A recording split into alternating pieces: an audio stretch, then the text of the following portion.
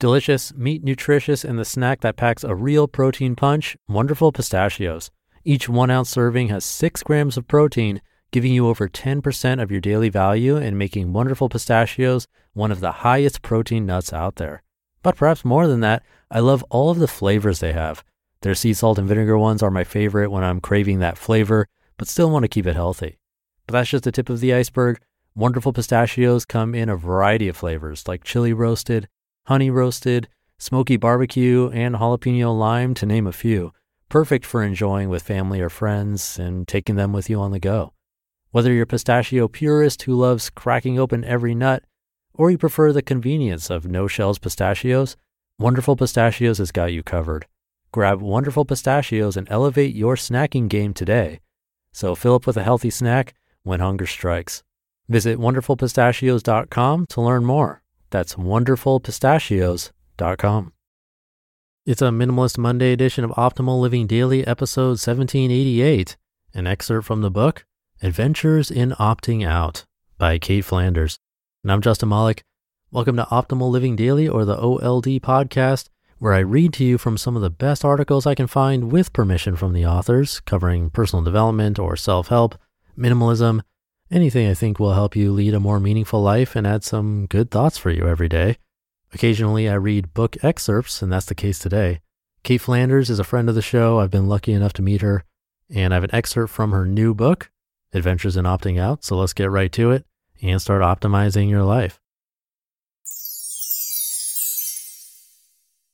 An excerpt from the book, Adventures in Opting Out by Cait Flanders. So, what happens if you don't opt out? If you ignore the signs and whispers and continue to believe the stories that tell you to live a certain way? If you let your fear outweigh your excitement forever? If you decide not to follow your curiosity? What happens if you choose to stay on your current path? Aside from living with the pain of ignoring the whispers, which will probably become internal screams. The first and most obvious answer I can give you here is that the way you move through this world will essentially stay the same. You will continue to make decisions the same way you have up to this point, and you'll do things the way you've always done them. And I know I said this earlier, but maybe that's fine. Maybe you could have a fine life. You might even have a good life, or better yet, a great life. I'm not here to say that opting out is the best way to live. I am saying that it is one way to live, one path to choose. But you can absolutely choose to stay on the one you're on. If I had stayed on some of my old paths, here's where I might be today. I might have married one of my ex-boyfriends. We might have had 2 kids together and bought a house in Victoria and stayed in that city forever. I probably would have kept working for the government and stayed working there for 35 years so I could collect my full pension one day. Then we would have retired and maybe traveled a little bit. We would have gone on tropical vacations, not because we necessarily wanted to, but because that's what our friends did. When we were home, we could have picked up our grandkids from school and watched them for our kids. That might have been okay. In another life, I might have bought the condo I was looking at when I was 22 years old. Instead of backing out of the deal at the last minute, I might have bought it and lived in it for 5 or 10 years.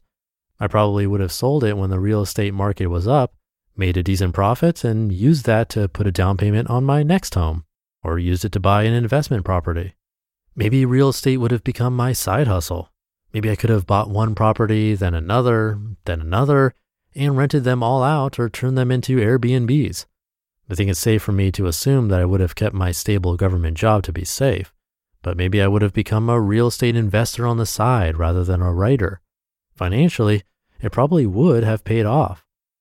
I'm sharing these hypothetical situations with you because these are 2 scenarios that were painted for me through stories and suggestions from family and friends and society. They are great paths for some people, but they were not for me. One of the most basic principles of personal finance is that everything is a trade-off. Unless you have an endless supply of money, you have to choose how you want to spend, save, and invest. And for every financial choice you make, you're also choosing not to spend, save, or invest in other things. We can't have it all or do it all. We have to make choices. The same goes for how we live our lives. You can't have it all or do it all in one lifetime. There is a cost to staying on one path, especially if it doesn't feel like the one you should be on. But there is also a cost to walking away and venturing into the unknown. The real question is, what price are you willing to pay? If I stick to my current path, here's what I could miss out on. It's likely that I won't settle down somewhere or won't choose a place to settle in until I'm entering my more senior years, if I'm lucky enough to see them. For that reason alone, I may never own a home, and I probably won't get married or have kids, which means I may never get to experience what it means to be a wife or a mom. Some of these outcomes were once decisions I was scared to make. Some I didn't even know I was allowed to make. I'd always just assumed I would get married and have kids. Then one day I realized I had a choice. I could choose to get married or not get married. I could choose to have kids or not have kids. I could choose which paths I went down. As of right now, I don't want to go down those two paths, and those decisions are intentional. There is a purpose behind each one. I am absolutely open to the idea of having a partner for life, but I'm not at all interested in getting legally married unless we are from different countries and would help us be together. As for kids, I'd rather be Auntie Cait. I know there are trade-offs and I'm willing to pay the price. So I could be sad that I'm going to miss out, or I can be grateful for the life I will get to live. I'll choose to be grateful. I'm a big fan of Cheryl Strayed's work, particularly her Old Dear Sugar column and later podcast of the same name. My favorite was her response to a man who called himself Undecided. Undecided wrote in to explain that he wasn't sure if he wanted to have kids or not. He could see himself being happy either way. He shared that he was exploring the ideas of what both paths might look like, and he asked Cheryl how one might decide, and how to not make a decision you will regret. The entire column, called The Ghost Ship That Didn't Carry Us, which is brilliant, could be summed up in her closing paragraph, quote, "I'll never know, and neither will you, of the life you don't choose. We'll only know that whatever that sister life was, it was important and beautiful and not ours. It was the ghost ship that didn't carry us. There's nothing to do but salute it from the shore." You just listened to an excerpt from the book Adventures in Opting Out by Cait Flanders. Thank you to Cait. The book came out only around 6 weeks ago in the US, also available in the UK, and coming to Australia December 1st. You can find it at caitflanders.com, also at Barnes & Noble and Amazon, of course. It's highly rated there. A great excerpt because she's not here to push anything onto you. And I hope that when I read minimalism content for you, most often on Mondays, that it's also not feeling pushed on you, or any of these posts for that matter, because that would basically defeat the whole purpose of this podcast, which is a curation of so many different voices where you can hear different sides, personal stories, and anecdotes, some of which may seem strange and bizarre, but others might feel like home.